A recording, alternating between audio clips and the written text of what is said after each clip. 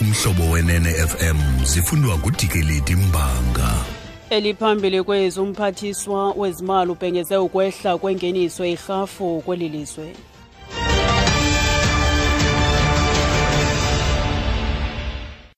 Manibambe ngasibini kobhutiza ndibulise kubaphulaphuli.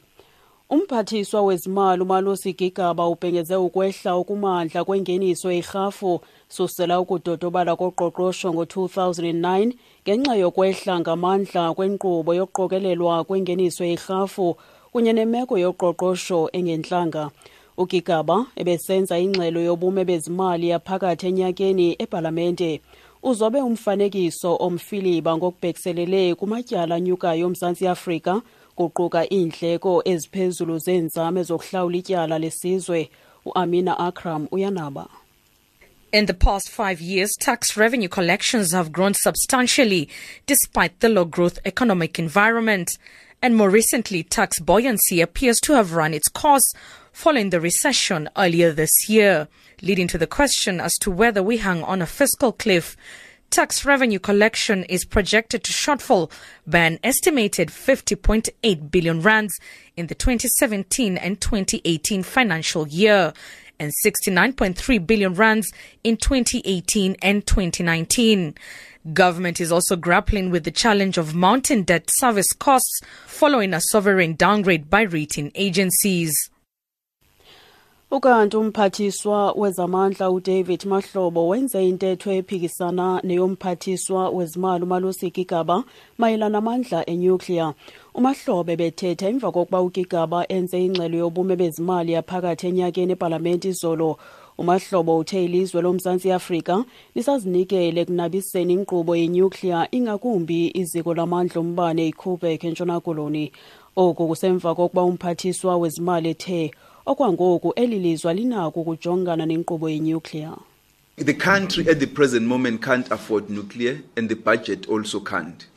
We have 5,700 megawatts of electricity surplus.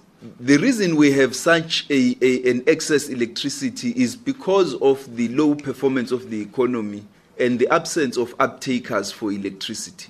When the economy is performing well and there are uptakers for electricity, and we have assessed our energy needs in terms of the IRP and have come to the conclusion that we can afford and we actually need baseload renewable electricity, we will take the decision at that time.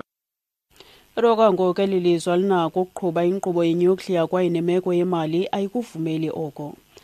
Amagqwetha amele onke amaqela kumba uhlolo lwengxelo emayela nokubanjwa kukarhulumente ngobhongwana ngamaqumrha bucala anikwe de kube ngolwesibini ozayo kuba afaka amaxwebhu kwinkundla ephakamileyo ePitoli. Oku kusemva kokuba owafaka isicelo kwelityala umongameli Jacob Zuma erhoxise inxenye yesicelo sakhe. UZuma wakrweca lenkundla kwiinzame zokufumana ingcaciso yokuba ingaba owayengumkhuseli woluntu uThuli Madonsela angamyalela na ukubamisele ikomishoni. Kwingxelo yakhe ngefuthe lamaqumrhu abucala kurhulumente, uMadonsela wandulula kuba umongameli amisele ikomishoni yophando ukuze iphande nzulu izityholo ezibandakanya abahlobo bakamongameli, usapho lakwaGupta namagosa aphezulu kurhulumente. Intatheli yethu Amos Parho isenzele le ngxelo. It was yet another round of heated arguments as lawyers representing respondents in the case tried to convince the court that President Zuma's application is nothing but a delaying tactic and an attempt to preserve his powers. However, President Zuma made a U-turn, withdrawing almost half of the review application. Part of the relief sought by the president was that the report lacked factual findings and should be sent back to the public protector for a fresh investigation. All parties in the case, including President Zuma, have now been asked to make submissions on what they regard as the impact of the president no longer seeking further investigation by the public protector. Judgment in the case has been reserved, but Judge Justin Mlambo intends to rule on the case by the 17th of December. Amos Power, SABC News, Pretoria. Udemva kwengxoxo ebezishushu, umongameli uye warhoxisa inxenye yesicelo sakhe. Emva kwenyathelo lakhe, onke amaqela kuquka umongameli acelwe kuba afaka amanye amaxwebhu isigwebo kulomba sinkonyiwe. I-SABC yenze edume ngazo yabuya nazo zonke iimbasa kumsitho wembasa wengingqi iVodacom Journalist of the Year Awards eBhayi eMpuma Koloni phezolo. uVeronica Fourie uphumelele kwicandelo likanomathotholo ngenqaku awalenzayo elimayela nembalela ithwaxa eliphondo ngelixa uNtsiki noYiya ifumene kwicala likamabonakude. uFourie ukwaphumelele ekunye neentatheli zikamabonakude uEviwe Boti noJade Lipolse kwinqaku elimayela nokubanjwa kunye nokuvela enkundleni komfundisi waseNigeria uTim Omothoso.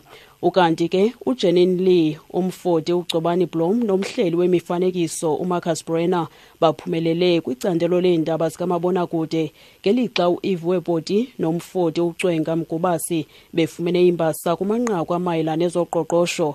uYangafunani uphumelele kwicandelo leendaba zikanomathotholo.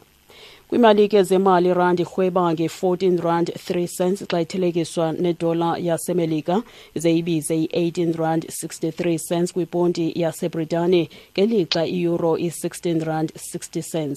Ikolite ithengisa nge-$1,280, iplatinum $924 i-ounce, eloqwela iolekrwada yakwaBrent i-$58.40 umphanda. Ukuziqukumbela ezindaba nalinqakulithe beliphambili.